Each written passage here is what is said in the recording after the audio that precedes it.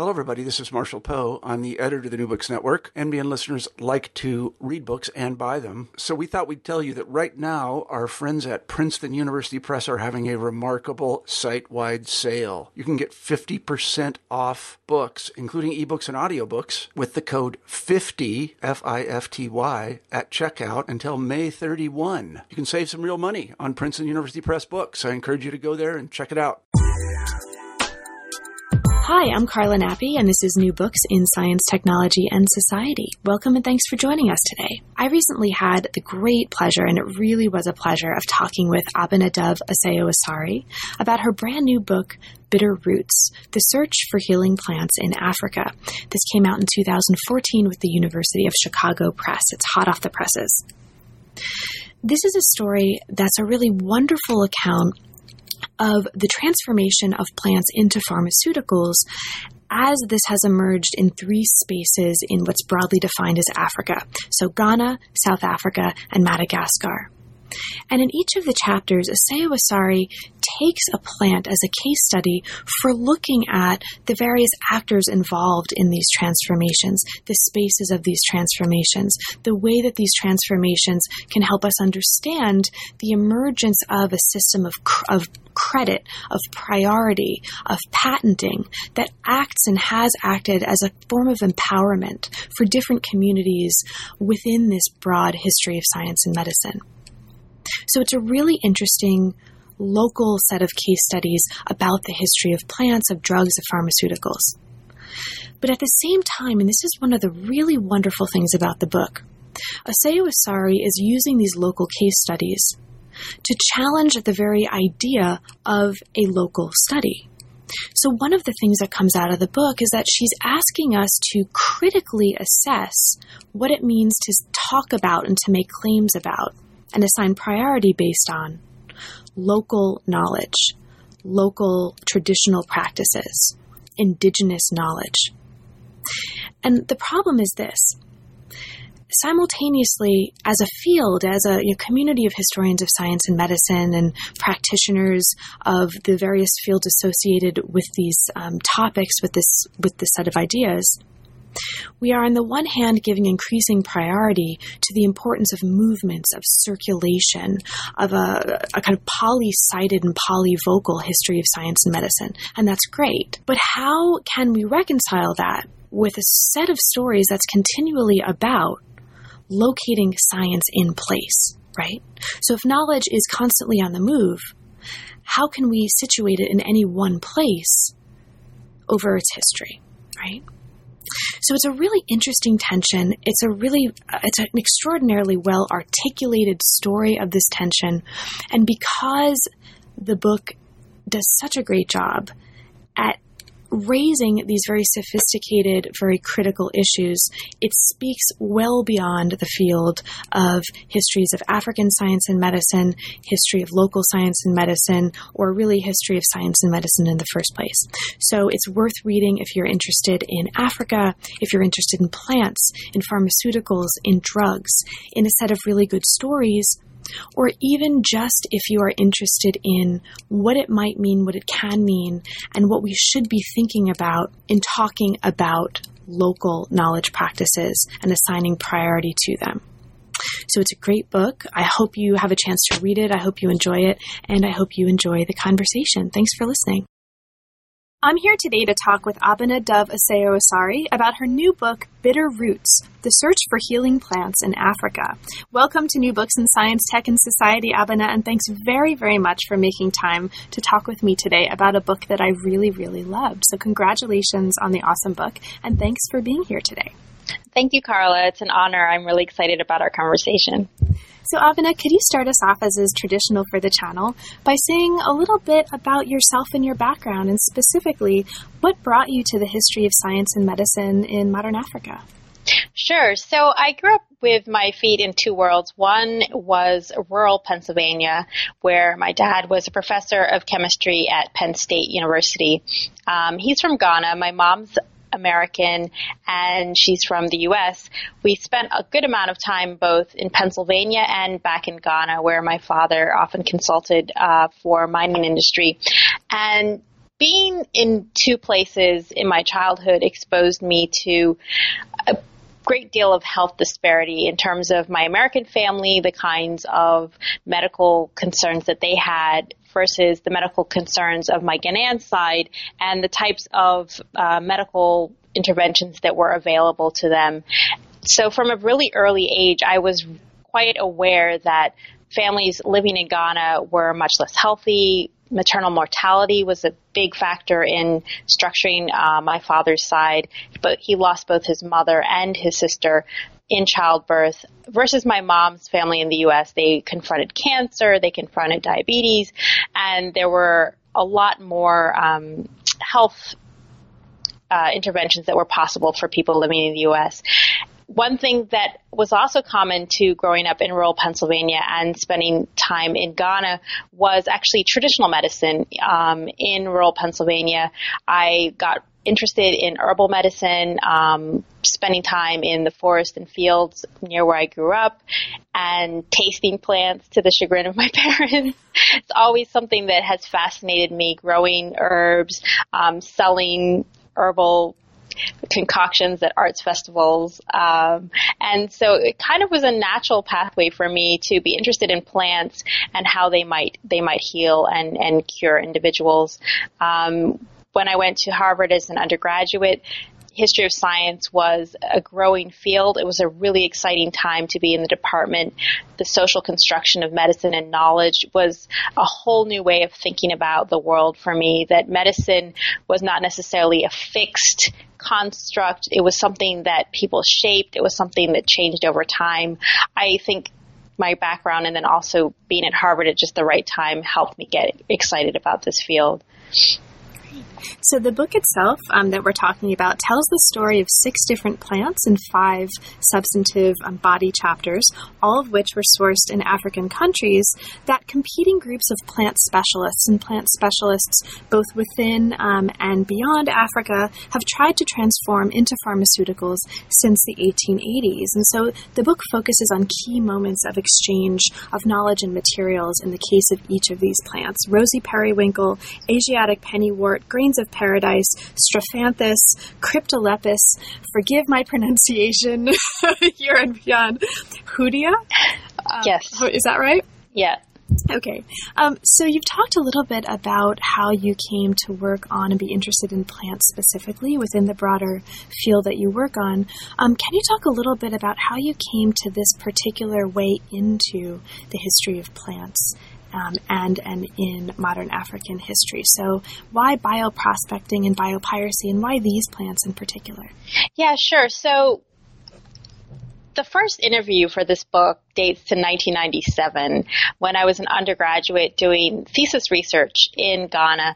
I was staying with family who are midwives, actually. And at that time, I was really trying to understand maternal mortality and my own family's experience with losing mothers in childbirth, and historically what had been done to counteract this, and what were some of the political policy interventions in place in the late 1990s. One thing that really fascinated me, talking to women who were traditional birth attendants and nurse midwives, were the plants that they were using to combat maternal bleeding, health, perinatal care before and after labor, the ways they were making soups infused with particular plants to help heal women. So they started noticing that I was actually asking a lot more questions about the plants than necessarily their framework for questions that somebody who's interested in midwifery should ask. So things about like the whole birth process and how babies were born. I was less interested in that at that point and much more interested in the plants. So they told me I should go talk to this elderly gentleman named Oku Ampafo, who was seen as the father of plant medicine in Ghana. And that was a really important interview for me. He was actually on his deathbed, as it turned out. He died several months later. He was paralyzed and he was blind.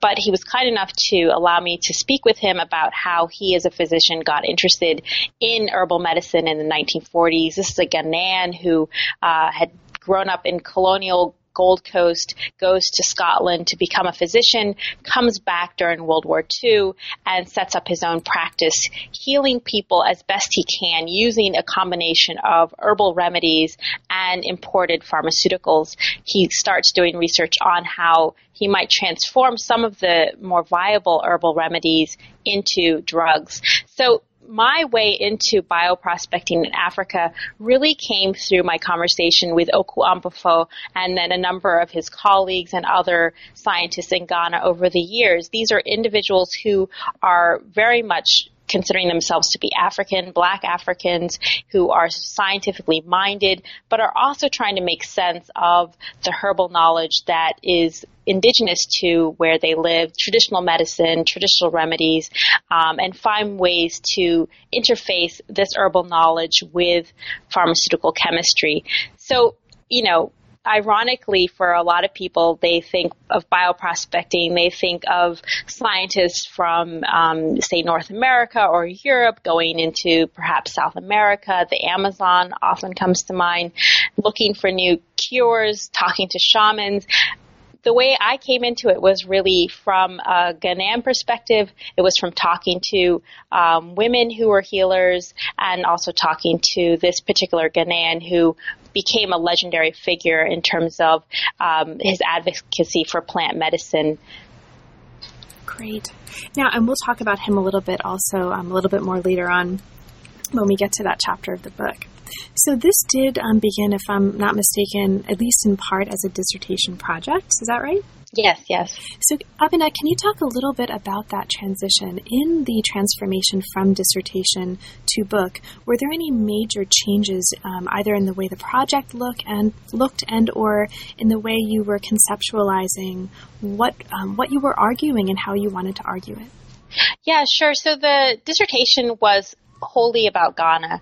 I spent a couple of years doing research in Ghana, a Fulbright fellowship, and then another year, a few years later, interviewing Ghanaian scientists, Ghanaian healers, and looking at the archival record in Ghana and also in the United Kingdom to make sense of the bridging between the colonial period and the post-colonial period. And what I really focused on at that point was toxicity and the ways in which the colonial medical establishment was fixated on the idea that traditional herbal remedies in African contexts were poisonous and dangerous. If they were in the wrong hands, they would cause harm.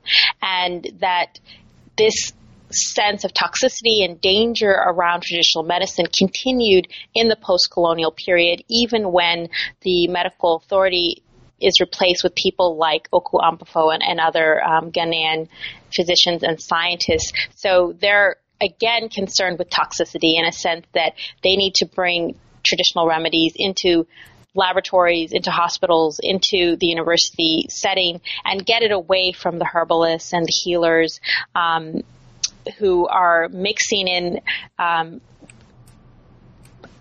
extraneous items to their herbal concoctions that might make them poisonous and toxic. Mm-hmm. What I found when I graduated and then was trying to turn this into the book were three things. The first was that at that time, there was not a huge demand for a book just on Ghana. That's definitely changed. Now people are saying, oh, we would love to publish a book on Ghanaian medicine. The field has shifted in a decade, basically. So talking to publishers, they really wanted something besides cases on Ghana. They wanted to have some perspective in other parts of Africa, basically for a wider market. We're talking 2008, economic crash. University presses trying to figure out how to remain relevant. So the people I was talking to at that point were saying, please give us a bit more perspective on the rest of Africa. So the second factor was that I'd grown up in Ghana. I had a lot of ties to Ghana. I needed to go somewhere to get perspective on what I'd learned in the dissertation. And I was more than excited to try and go look at case studies in South Africa, Madagascar, and broaden my own perspective on what I'd seen in Oku Ampofo's story and the stories of some of his colleagues. Now, the third thing that happened is that when I actually traveled all the way around the world to Madagascar or South Africa, is that this idea of toxicity and poison and herbal medicines being identified and classified as dangerous in the wrong hands, it didn't carry that well as a framing concept in other parts of Africa. And so I had to really rethink what was it that got me excited about herbal medicine in African countries. It had never been this issue of toxicity. That was kind of this framework I tacked onto the dissertation.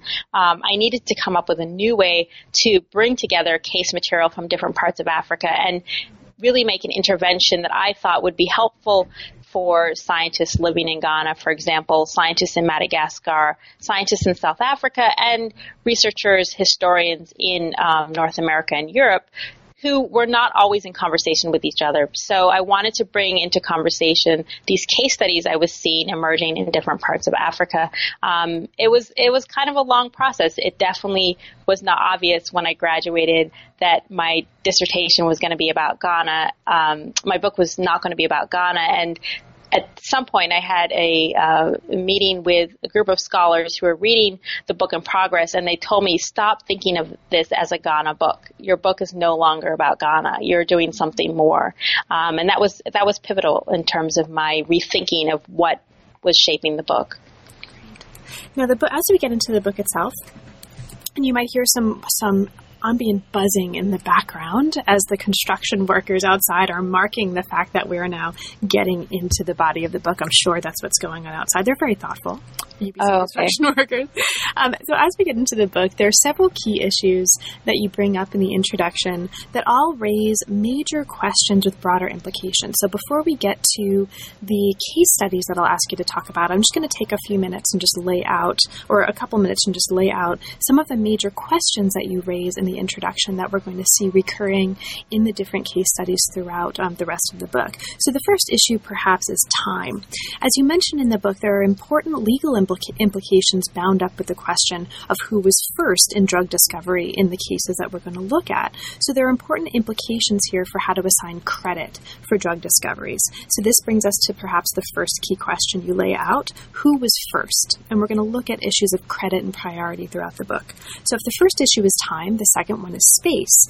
African traditional medicine has moved and changed over time. And you mentioned this, and we talk about this, or we will talk about this at some length, I'm sure, later on, because this comes up as a really crucial issue through the book. So a second key question is, was traditional medicine in Africa local? So we have who was first, was traditional medicine local, which brings us to the third issue of identity. How did plants become pharmaceutical? Sort of how can we understand the remedies in this book in terms of a biographical account?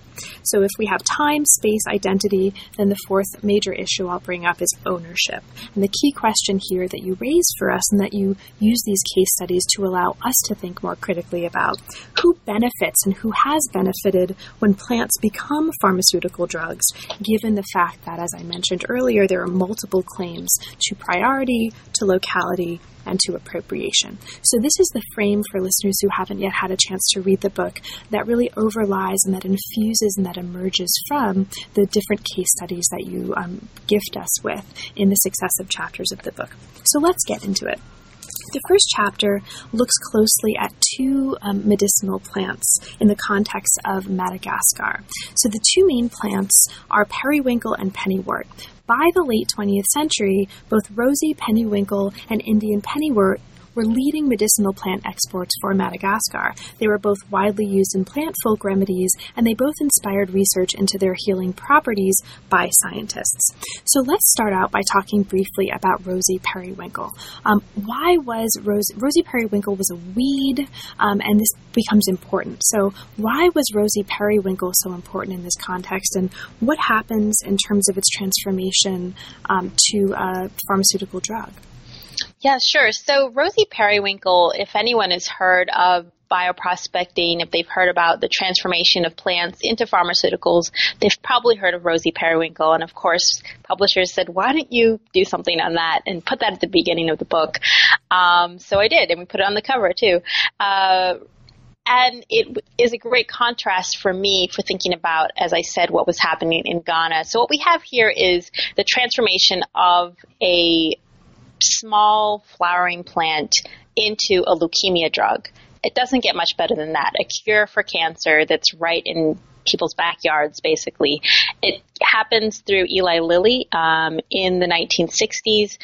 They are actually in competition with a couple other different research groups, but they end up with the bulk of the drug patents surrounding the alkaloids that come from the periwinkle. And what becomes so critical by the 1980s and early 1990s is this sense that Eli Lilly found a cure for cancer from a plant which was stolen from healers in some tropical environment. This is the perspective of policymakers in the United States and also a group of ecologists and activists somewhat based in South America.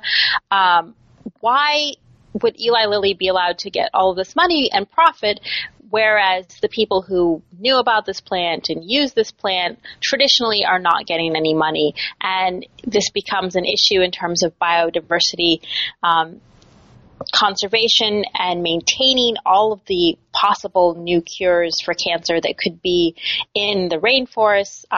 Periwinkle gets held up as the classic case of biopiracy, of theft of natural resources, and we need to come up with a new economic model that will allow scientists to tap into the plants of the rainforest, but also give people living in these biologically rich environments an incentive to not slash and burn and cut down rainforests.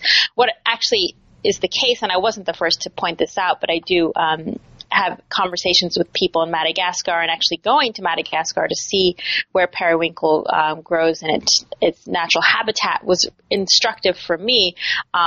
What we think is that periwinkle originated in Madagascar.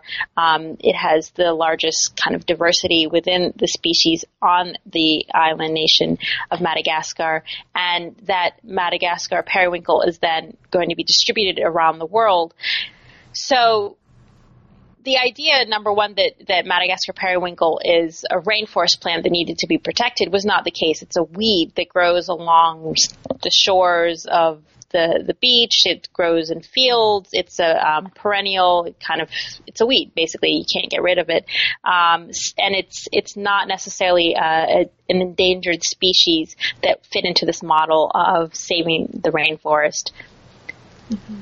Now, how does this, you mentioned this in dialogue with another case in this chapter, the case of Indian pennywort, and you mentioned them together and use them both to raise the issue for us of priority. In both of these cases, as you show in this chapter, priority for discovering the plants, the pharmaceutical properties of the plants, for transforming the plants into drugs was really central. How does the case of Indian pennywort differ from the case of Rosie Periwinkle here, and what do we need to understand about that case to understand the larger argument that you're making here in this chapter? Yeah, sure. So what's interesting to me is that I went to Madagascar thinking that perhaps Eli Lilly had stolen research of Malagasy scientists. I knew from my research in Ghana and also in South Africa by that point that there were highly trained individuals in these countries who had long been interested in bringing plants into the laboratory. And I was kind of curious if maybe something like that had happened in Madagascar. I know that some of the work at Lilly had depended on research in the Philippines and Jamaica. Was there also a Malagasy aspect to this story? And what I found is that at the same moment that Lilly was working on the Rosie Periwinkle, there were a group of French and Malagasy researchers who were interested in pennywort, so Provence, Indian pennywort in Asiatic pennywort in Madagascar, and they had actually been able to extract chemicals from this that were then used in products at a French pharmaceutical company, La Roche-Posay now. And it's actually not necessarily a story about what's different. It's actually more a story about what's the same. And what we see is that in both cases, you're having this world historical moment where scientists are out for profit. They're out to say, I was the first to invent a new preparation from this plant, a new way of extracting the chemical. I am going to patent this in European countries or in North America and Canada in the United States. And I'm going to use that as an exclusive claim to the right to manufacture products using this process, and I will profit from this. And either I will be the one to do this, or I will license it to a pharmaceutical company and I'll get money off of it. And so I think there had been this sense that in Madagascar, there was this periwinkle, it was stolen by foreigners, Africans were not able to profit from their own plants, and we should be giving them, benefit sharing agreements so that people would have incentives to save their rainforest.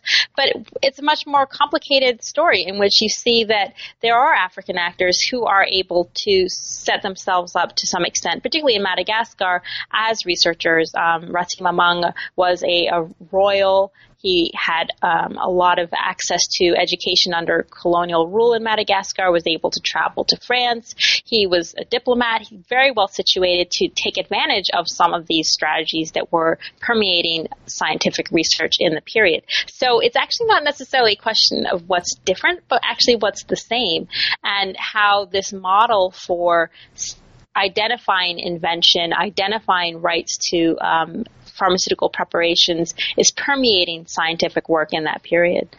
Great. Thank you so much. So after exploring this first question of who was first, that you laid out again in the introduction in this case study, and really complicating the question and opening up the question and asking us to rethink the nature of the question as well, we move to the next question with the next chapter, and that is, was traditional medicine local? Now, you use a case study that's particularly fascinating, and that brings us to a different context in this chapter, and that's a case study on grains of paradise. So for listeners who may not be familiar with this material, could you start us off in exploring this part of the book by explaining what are grains of paradise and why are they an important case study for you to blend into this study?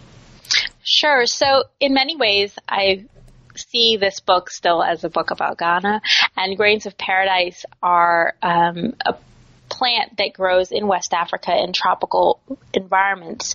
It is a spicy pepper. Many of your listeners may have actually sampled this unwittingly. It's a spice that's used in Sam Adams' preparation for pale ale. So it's actually on their website and in some of their marketing literature that it was erroneously thought in the medieval period to be an aphrodisiac. There are actually scientists who believe that there are extracts from grains of paradise which can be used to treat erectile dysfunction, and a Canadian and West African group of researchers actually filed patents at the U.S. Patent Office with the idea that they had found a new preparation and way to cure impotence or erectile dysfunction in men. And this is a plant that I had seen a lot, but not seen it. It's ubiquitous in West Africa. In fact, it's a common ingredient in many herbal preparations. It's used in cooking. Women use it a lot in childhood medications. It was, in some ways, my mom, who is a food researcher, she's a sociologist, Fran Osewasari, her website, betumi.com, betumi.com, has a lot about food and plants in Africa. She had told me she'd been going to culinary conferences in the United States, and grains of paradise had been discovered as this new cool spice, kind of the latest thing. And did I know anything about it? And all of a sudden I was like, grains of paradise, okay, I've seen these peppers, I've probably eaten them, but I don't know anything about them. And what I found is that this, again, was not a story just about Ghana. These are plants that have had a huge history of wide exchange across West Africa, up to the Middle East, up to Europe. It's possible that Chaucer mentions these in one of his stories. So really extending even, outside of the early modern period into the medieval period and earlier. Really, we don't know when the circulation of this pepper began, but it became this vehicle for me to think about who actually owns these medicinal plants. I can't say this is a plant that's specific to Ghana. This is a plant that came over on the slave ships. It's something that is growing in Brazil. It's growing perhaps even in the Carolinas. And is it a question of somebody was first to identify this as a treatment for erectile dysfunction, to file related patents? Perhaps they can profit from this medication. Should we be giving money back to people in the Democratic Republic of Congo, in the Republic of Congo, in Cameroon? Sort of what are the limits for how we can figure out who owns these plants and this knowledge? And this is actually a really, really important theme that's going to come up in a later chapter as well. And so this is for me, as somebody who, at UBC right now at my university, there are lots and lots of discussions, and this has been, the case since I've been here, of how to understand and deal with and appropriate local knowledge of medicinal plants and drug plants, specifically with regard to First Nations communities here. And it often comes down to these issues that you're raising here, sort of how to understand and how to identify a particular community or a tradition as local, and thus attribute ownership to knowledge in that way. And this was actually, for me, this chapter and one of the later chapters that also explores this theme are really, really important and really informative for really helping us rethink what's actually an issue that has profound political and economic and global importance and well beyond the case study that you're introducing here. So thank you for that, because I think this is potentially a really transformative case well beyond the case study that you're giving us here. And thank you. I would just add that for somebody who, we haven't really talked about comparisons with medicine in any parts of Asia, but this chapter was extremely challenging because the written record for Africa is very sparse. There are many African languages that were not reduced to written script until the late 19th century. So how do you even know whether or not knowledge existed or was being shared? And so the use of these herbal recipes was really important for me to think about ways that we can map retrospectively networks of exchange using contemporary treatments that are in circulation today. And this issue that you just mentioned actually leads us, I think, really beautifully into the next chapter, where you're looking at arrow poisons and specifically laying out a context in which, through this case study, we understand not just the particular arguments that you're making about the larger set of questions we've been talking about, but also understand that the search for new drugs, as you put it, was a factor in the scramble for Africa in a way that hasn't necessarily been appreciated before. And as part of this, you bring us into the histories of arrow poisons and the development of a drug called strophanthin. Am I? Yeah, okay. As far as I know. Okay, strophanthin. And I mention this in light of what you were just talking about, because one of the things that you're showing in this chapter, at least from the perspective of this reader, that is so important, is that in the transformation of plant to drug, there's a transformation of kinds of knowledge and media of knowledge, for example, from oral to a written and a kind of numerical knowledge in this context. That's really profound and really important in terms of the history of epistemology.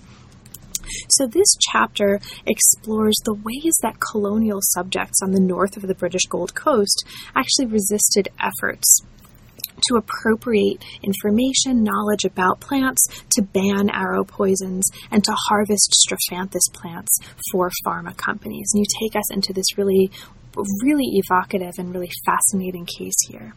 So can you talk, so one of the things that grounds this transformation that proceeds throughout the chapter is a transformation from a kind of early use of poisoned arrows through the appropriation of that knowledge and the conversion of poisoned arrow knowledge into pharmaceutical knowledge. So can you start us off by saying a little bit about the use of poisoned arrows in this context? What do we need to understand about how poisoned arrows were used and how that knowledge was appropriated by colonial scientists in order to understand the larger implications of the case of this chapter? Yeah, sure. So this is one of the chapters I've been thinking about for a long time. It was in the dissertation, and it was situated in this idea of toxicity, right? That colonial authorities wanted to civilize African plant knowledge, that it was dangerous in the wrong hands, that there was a way in which new kinds of records and experiments, explanations, products, they could find this new way to harness and control African knowledge. And what better way to do that than to transform poisoned arrows into chocolate-covered pills, basically, that could be used to treat heart ailments, smoker's heart, basically heart palpitations. It's very similar to the chemical that's in foxglove, digitalis. So this idea of transformation in the colonial period, I think, is really helpful because it's a way of thinking about herbal knowledge, traditional knowledge, and thinking about laboratory knowledge that continues up into the present. And for me, I see this as an interlocked set of activities. It's not necessarily something that's going to shift hugely over time. Obviously, there are going to be new ways that we store records and new kinds of experiments that can be done. But the sense that there's this mass of knowledge that's been retained informally through family networks, through healer networks, it's maintained in people's mental databases. It's basically oral knowledge that's passed down within communities. It hasn't been written down. It hasn't been inscribed. And it's that process of writing down knowledge that's so critical to this divide between kind of the scientists and the healers. And this happens in the post-colonial period, as we'll see in the next chapter, that the record keeping for Okuampofo is similar. It's this idea that we need to write down these plant recipes and see if there's new information that we can glean in the process of writing it down and then doing controlled experiments. But at the same time, I don't want to say that there is this major schism necessarily, because the whole act of bioprospecting and biopiracy even is this taking of information from people who actually have much greater understanding of the plants, perhaps. These are people who, in the Strophanthus case, were making arrow poisons for generations. They knew exactly how much of the plant to include with other ingredients to kill people. That's a pretty dastardly experiment, but you know how to kill people with what you're doing, the toxicity level that's necessary. And so one or two European scientists, based in Edinburgh, maybe one or two in Accra, they're fairly ignorant about this. I mean, they have to write a lot of things down because they know nothing. So I think you see the tension that I'm trying to get at. It's on one level, it's an idea of civilization, of civilizing African plant knowledge, but at the same time, it shows the extent to which there's a dependency and the ways that traditional African medicine is really informing early pharmaceutical knowledge. So these poisoned arrows, as you're showing in this chapter, are used as a kind of technology of war, as a technology of resistance in West Africa in the late 19th and early 20th centuries, and colonial officials are attempting, as you're describing it here, to take control to use it. Now, in that process, as you show late in this chapter, of taking control of that knowledge, what's happening is that colonial officials are actually not only obscuring the role of African plant experts in the construction of knowledge about this material, but also obscuring their access to the databases and gardens that manifest and created this pharmaceutical knowledge from these early instantiations of the plant as a drug poison. So can you talk about that aspect of the story, like this obscuring, this prevention of access, and what is important about that element of the story in terms of the larger arguments that you're making in the book? Yeah, sure. So I think this book on one level is talking to some of the questions in law about who should have access to knowledge. I'm not a legal scholar by any means, but I did a lot of reading of articles that were written by law professors who are trying to make sense of some of these questions around access to biological knowledge, genetic information, and this question of things being open and closed, gated and ungated.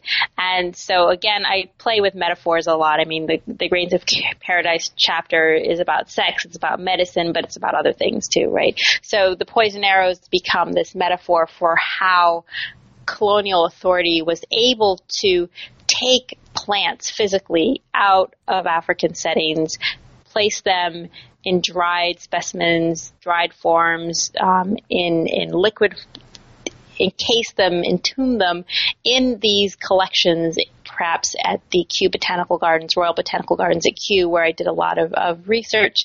And these are going to be collections that can only be seen often by men, often by English-speaking men or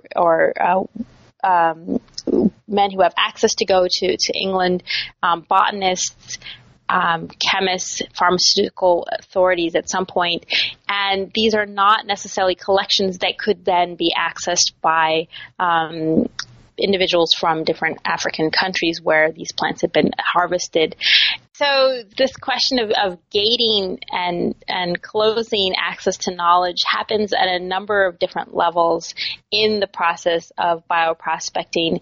In the colonial instance here, we have the ways in which the plants that are being collected in African countries are being relocated physically to European herbaria, and African specialists are not having access to these plants. And that's kind of the authority of the colonial project, because while there is circulation of Strophanthus, I mean, this is a plant, as with all the other plants, that's not just limited to Ghana, of course. I mean, it goes all the way down to the Zambezi River in South Africa, or in Southern Africa. So you have this weird process by which the colonial gaze is able to amass information from many, many different sites and store it in databases away from colonial subjects. Great.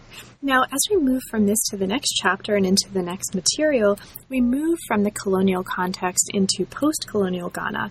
And in this context, African scientists were actually able to seek credit, as you're showing in this chapter, for their role in the development of a new drug from the bitter roots. So we invoke the chapter here, the bitter roots of a plant called, and now I'm going to try to pronounce this, Cryptolepis sanguinolenta. I believe so. Okay. So this turns out to be, among other things, a malaria treatment. And here we really get introduced in this chapter to a figure that you've mentioned before. This is Oku Ampofo. Yes. Right. So can you then maybe take this opportunity, since he is such a central figure, not just in this chapter, but also in the genealogy of the project as a whole, to introduce him? What do we need to know about him and about the work that he was doing to understand the argument that you're going to be making in this chapter? Okay, sure. So Oku Ampofo, as I said at the beginning, was the individual with whom I spoke in 1997 that brought me into this project, the first bioprospector in a way that I got to know.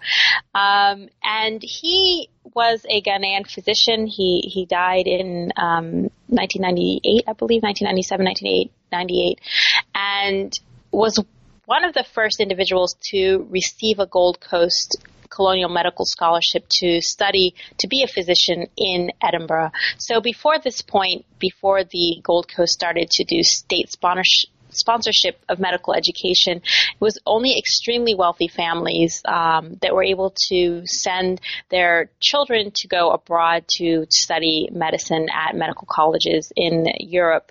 Otherwise, there was training for medical assistants in West Africa, in Nigeria. There was training for kind of midwives, people to do maternal care, often young women, but to become a physician and to become a colonial medical officer was very difficult. And as it turned out, Oku Ampofo, while he did come from a well-to-do family, he actually wasn't given a job in the colonial medical establishment. Even those who were trained through the colonial system found it very challenging to beat out white colleagues, white British young men who were in the country to become colonial medical officers. And so he sets up a private practice in the 1930s and 40s where he is going to be treating people in the rural areas. And that's a big distinction between the white physicians who were coming in through the colonial apparatus at this period. They tended to want to be in urban areas. It would be a hardship post to be in a very rural setting. There are, of course, missionary doctors who sometimes were in rural areas, but by and large, they were not necessarily being cited in these rural areas. Oku Ampofo is important because he is very knowledgeable about the kinds of ailments that everyday people are experiencing, and in particular malaria. For a very long time, malaria was seen from the British colonial perspective as something that was affecting whites. This was a danger. You might have heard of the unbelievably high death tolls of this disease that's spread by malaria, mosquito bites. It wasn't known until the early 20th century that it was spread by mosquito bites. And so it's kind of this mysterious disease that is emanating out of the swamps of Africa. And, you look at lists of governors, they would come to West Africa and die within 3 months, and they'd bring in a new governor, and the soldiers are all dying. But actually, Africans, while they had different kinds of acquired resistance and genetic resistance to malaria, are by and far largely the main victims of the disease in the colonial period. Someone like Oku Ampofo brings this to light, and he's looking for different ways to treat malaria. There's also this question of drug resistance to some of the pharmaceutical therapies that come into play. And Ampofo, in close conversation with healers, is able to identify a herbal remedy for malaria that's widely being used in Ghana and other parts of West Africa that seems to actually kill malaria parasites. So it's a kind of story where sometimes people read my material and are thinking, maybe we should look at some of these expired patents again. And, that's a problem. I'm a historian. I'm divulging all of this information, making it public as opposed to trying to get grainsofparadise.com. Actually, the people who run grainsofparadise.com have been in touch with me, and people interested in revisiting this treatment for malaria have also been in touch. So he basically didn't have the money necessarily to bring it to fruition in his lifetime, but they did get patents from the U.S. Patent Office. Now, there are a couple of really interesting things that are happening in this chapter. I'll just mention one of them and then ask you to talk about the other. One of the things that you emphasize in this chapter is that he did construct this personal archive, and that his work and his materials were actually appropriated by and merged with a nationalist project to document a Ghanaian plant medicine after independence from Britain in 1957. And so you talk about the construction of a national database of plants. Again, this kind of creation of a database as really a transformation ontologically of what it is that we're talking about when we talk about plant materials being transformed into drugs, and here being transformed into a kind of national entity, a national commodity. You also, though, talk about his research on alkaloids along with another scientist, Albert Nii Taki. Yes.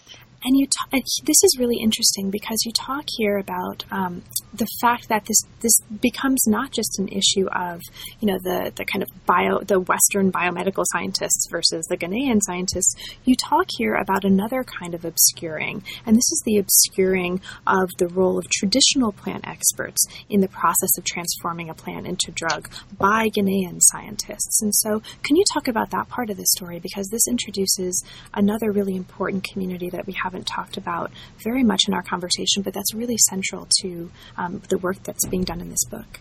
Yeah, sure. So thank you so much for asking these great questions, Carl. I'm just so excited to be discussing this with someone who actually understands what I'm trying to say in every chapter. It's like, wow, you're inside of my head. Because you're so clear.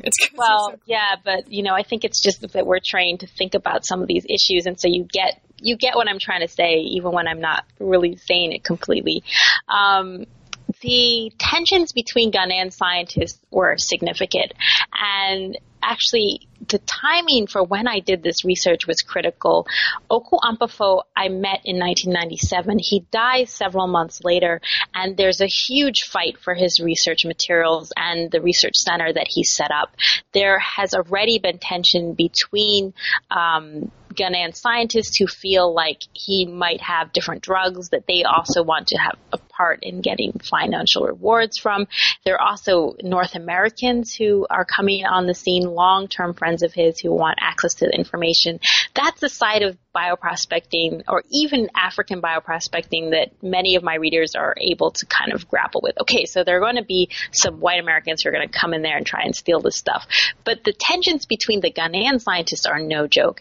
Partly, I think it's because after independence, there was such a small group of people who, number one, had tertiary education, first at universities abroad, and then are building the universities in Ghana.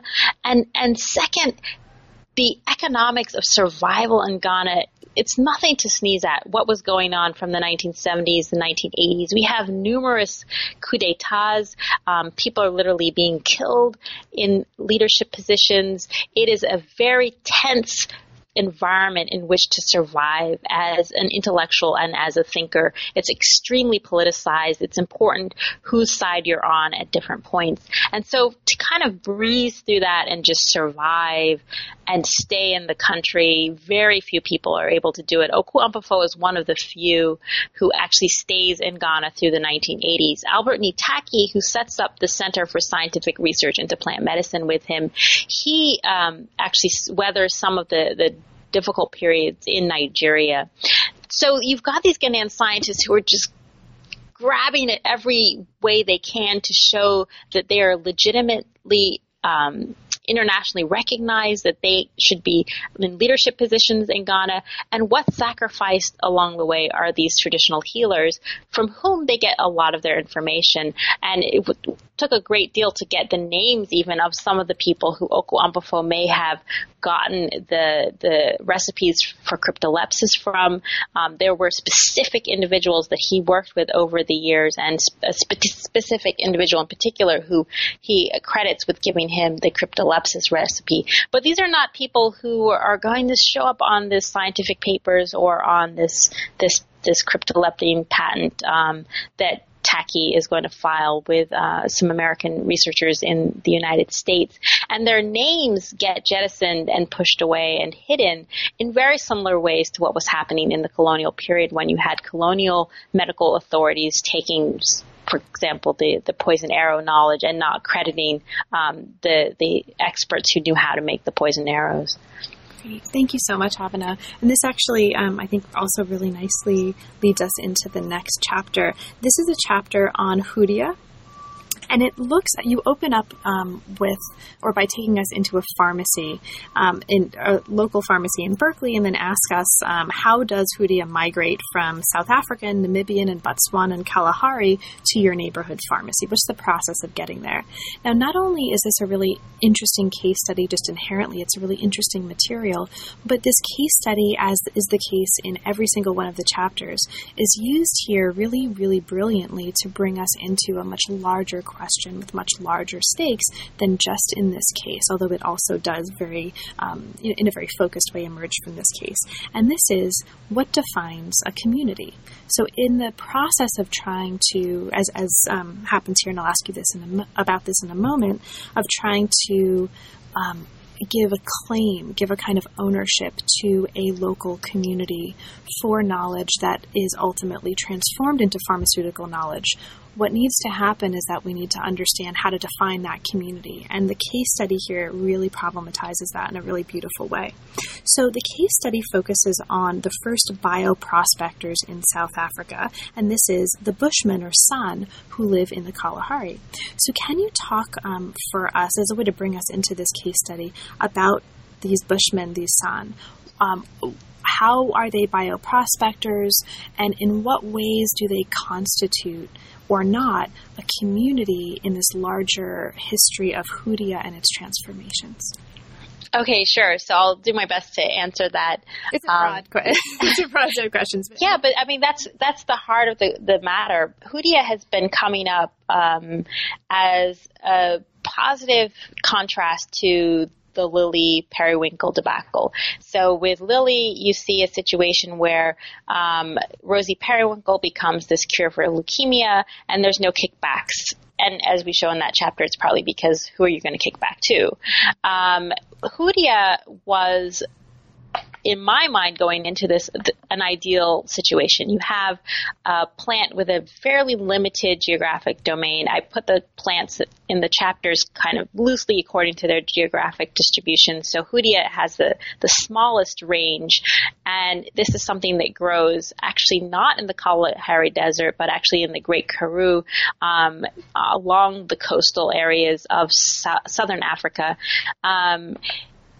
Essentially, you could say these are the original homelands of the Bushmen or the San populations in southern Africa. So you can kind of map on ownership claims. These are communities that have thought to settle first in southern Africa, really a First Peoples group. They are culturally and physically distinctive in terms of their identification within South African history. So it's much more of an obvious First Peoples benefit sharing narrative, much more similar to what you're going to see even in North America. You mentioned some of the cases that are going to be happening with First Nations in Canada. You have a large settlement of Dutch, of British, of white inhabitants coming into an area. And so there are these kind of racial distinctions that we've all come to accept more or less in terms of what constitutes difference between humans. What I saw in South Africa, and I continue to kind of grapple with, is that the location of these plants and the location of the people in the 20th century does not line up. So the identification of the Bushmen and the San with the Kalahari Desert is in part due to migration of a group of people who are oppressed, basically almost decimated in terms of extermination, cultural annihilation, exposure to disease, and retreat into the Kalahari Desert. For 40 or 50 years, extensive documentation of the plants that they use is done by researchers in South Africa, researchers in the United States. Very limited mention of Hoodia. So in my mind, you'd think that, okay, here you've got the San, they're surviving on Hoodia, they're using it in the Kalahari Desert. When a patent comes out of this, when a new pharmaceutical preparation comes out of it, obviously the San should get the money. And that's basically what's happened in terms of the legal disputes.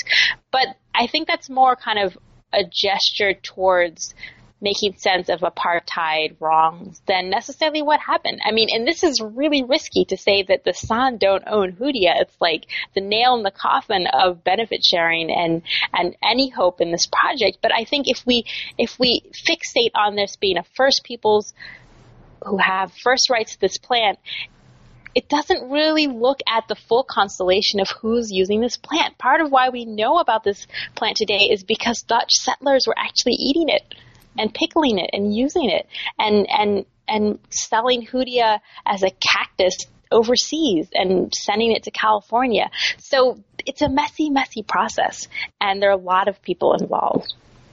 It's awesome. Thank you. And I highly recommend, I recommend all the chapters for listeners, but it's a really, really, it really gets at the heart of some very, very contemporary debates around these issues, and I think can really inform not just the way we think about it historically, but the way we think about it in terms of policy.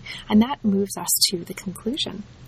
So in the conclusion, you identify, you lay out, and you explain an approach for, as you put it here, sustaining plants, pharmaceutical drugs, and peoples within relationships of equity. And you call this approach bioprosperity. Now, I really love this about the book because you're offering some concrete steps and sort of ways for us to move forward and really put some of these ideas and these critical perspectives that you're offering us in the book into action. A couple of steps in particular stand out, and I just want to kind of move us through the conclusion by asking you to talk about two of these steps. One of these steps that you suggest is that we rethink patents and priority. So can you talk a little bit about what you mean there? How might we rethink patents and priority to serve this larger goal of bioprosperity? Sure. So I wrote this book with people like Oku Ampofo in mind, and not just Oku Ampofo, probably my father and his friends and the scientists that I grew up knowing in both Pennsylvania and in Ghana. And they wonder if they don't patent these chemicals, the process for extracting chemicals from these plants, who will? The idea of bioprosperity for me is really about putting African actors at the center of these debates and doing it through a historical lens. So accepting that there is going to be a race for priority. It's going on. There's nothing you can do about it. People are looking for patents. It's not just North Americans who are doing the patenting. Indian scientists are doing patenting. Chinese scientists are doing patenting. So I have kind of this dialectical relationship with patents. On one hand, I think that this idea that somebody is the first to identify that a plant is bioactive doesn't make sense because there are many people making multiple discoveries at the same time. On the other hand, I am sympathetic to the statements of the scientists that I know and that I've worked with that they feel they have a right to pursue the priority battles that this patent proliferation that's happening. They feel that they have a right to participate in that. So as a historian, I would come off as not someone who necessarily can rethink patenting top to bottom, but as someone who's saying, look, I don't think patents work. But at the same time, who am I to say that Africans shouldn't go and try and access them? And I think that that's a bit controversial because often, the victors make the rules. So right now, maybe people in the United States or Canada are saying, let's jettison patents, particularly around plants. But Africans are very invested in this process. Scientists at CSIR in South Africa, they are tasked with bringing in income to fund their research facilities through patenting. And so by saying they're not supposed to patent anymore, we are saying in a way that the frameworks that come down from North America or Europe are going to be used to dictate how people try and sustain knowledge going forward. You also mentioned, and this is the last thing I'll ask you before we wrap up and conclude, that we might rethink claims to local knowledge, and this comes from the book-long critical perspective on what it means to talk about locality and globality in the historiography and ethnography that you're talking about. So could you talk a little bit about that? What might it look like concretely to rethink claims to local knowledge in this context?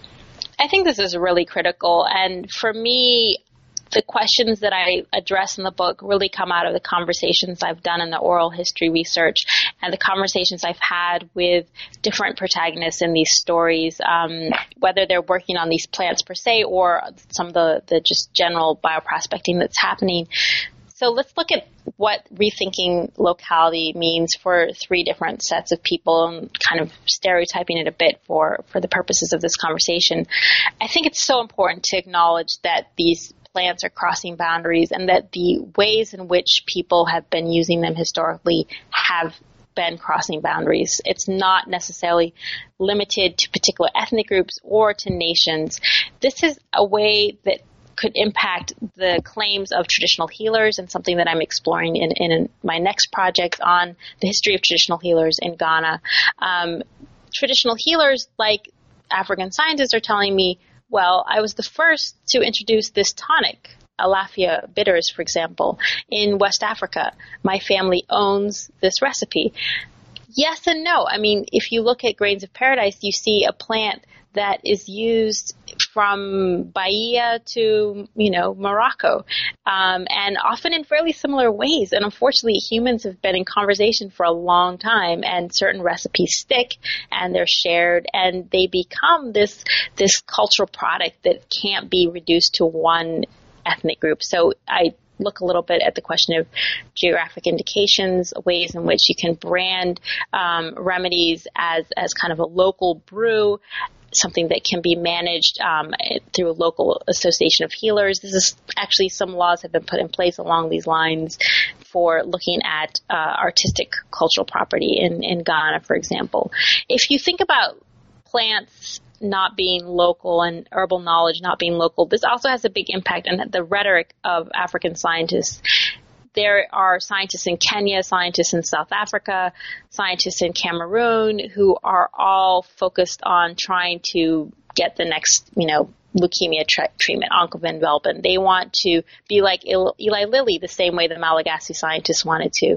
And I think that there's a lot of folly in the rhetoric, and that's part of why I wrote this book, because these plants don't belong to each of these countries. I mean, I can't understand how you would think that there's this plant that's only in Kenya. I mean, there are some plants with very limited domain, but often the ones that are bioactive are the weeds. They're the ones that are, sides of roads and forests. They have chemicals because they're able to survive in harsh environments. So I think that the kind of database management, the sharing of knowledge, the sharing of research programs has to be more consorted in African countries. It can't just be Ghana doing it alone. Even the publication of these pharmacopoeias are often nation-based, and I kind of wonder what the purpose of that is if there's so much replication across these national borders. And then third, in terms of policy, both at the national level and internationally, there's a lot of gating of this knowledge that's happening from the perspective of countries that are less well off. So countries like Ghana, for example, South Africa, while it is a rising nation, there's still the sense that plants that are in South Africa, rooibos, hoodia, we need to make sure that we control them and that we are the only ones who can profit from them or manage any profiting that's happening. Again, this is untenable. These plants are crossing, within the Southern African subregion. It's very difficult to say that South Africa owns hoodia, and that comes out in my book. And also in terms of international policy, with some of the benefit sharing structures, we need much more robust ways of thinking about how plant knowledge is going to be shared and controlled across countries. It's not going to necessarily work to gate it within specific countries. So perhaps more questions than answers, but that, if we knew all the answers, people like me would be out of business. Well, Avina, I think that's probably a good place to bring this to a close. There is a ton of material in the book that we didn't have a chance to talk about. It's extraordinarily rich, both in terms of its history and its ethnography, and we really just scratched the surface.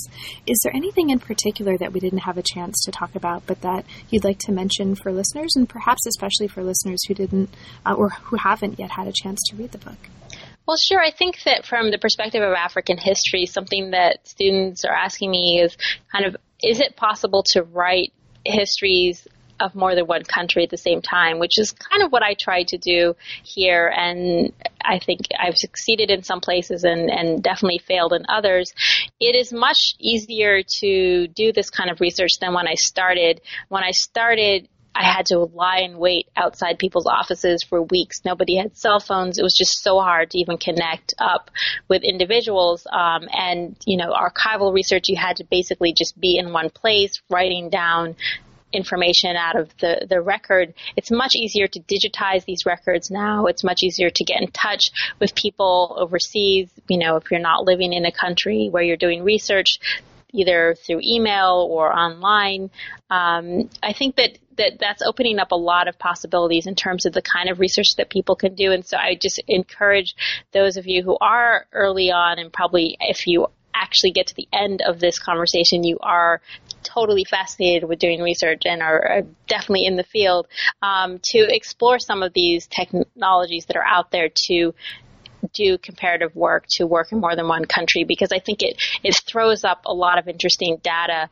Even if you do a monograph that's on one specific locale, it's just so easy at this point to get some comparative material that it might be helpful rather than, write an entire dissertation on toxicity and think that that's going to be the story for the whole world. Imagine if I had been able to Google all of these plants when I started, which I wasn't able to, and get sort of the level of detail that's available now. I think that that's a really exciting new wave in terms of how we can do scholarship. Great. So, Abena, now that the book is out, and congratulations again, it's an absolutely inspiring and also fabulous book. What's next for you? You've mentioned briefly just a few minutes ago a project on the history of traditional healers in Ghana. Is that mostly what you're focusing on? And if so, or if not, can you talk a little bit about what's currently inspiring you?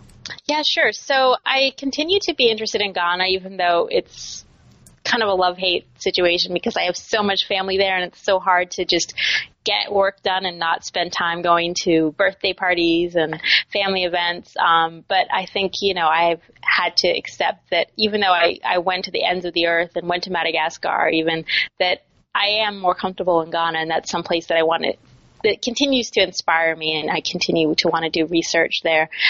So there are two things I'm looking at. One is a continuation of this research on healing traditional medicine in Ghana.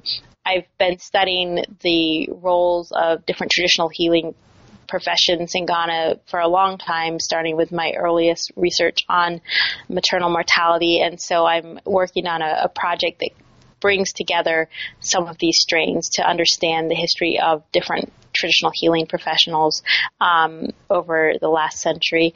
That's kind of just an ongoing project that I should have probably finished before I went off on this tangent on bioprospecting. And then I continue to also be interested very much in the roles of African scientists, Ghanaian scientists, and Albert Nitaki's archives brought me into some of the research of the medical isotope laboratories in Ghana. So using radiation in chemotherapy and experimentation, and Ghana's quest to join the International Atomic Energy Agency and to get a nuclear research reactor. So a project that is probably more visible and definitely sounds more sexy than traditional healers in Ghana is my research on nuclear rights in Ghana, and particularly a part of Accra that's called Atomic Junction, where there is a nuclear reactor sited. So I've done a short film about that, and I'm writing a book about Ghana's basic quest to be part of the atomic age.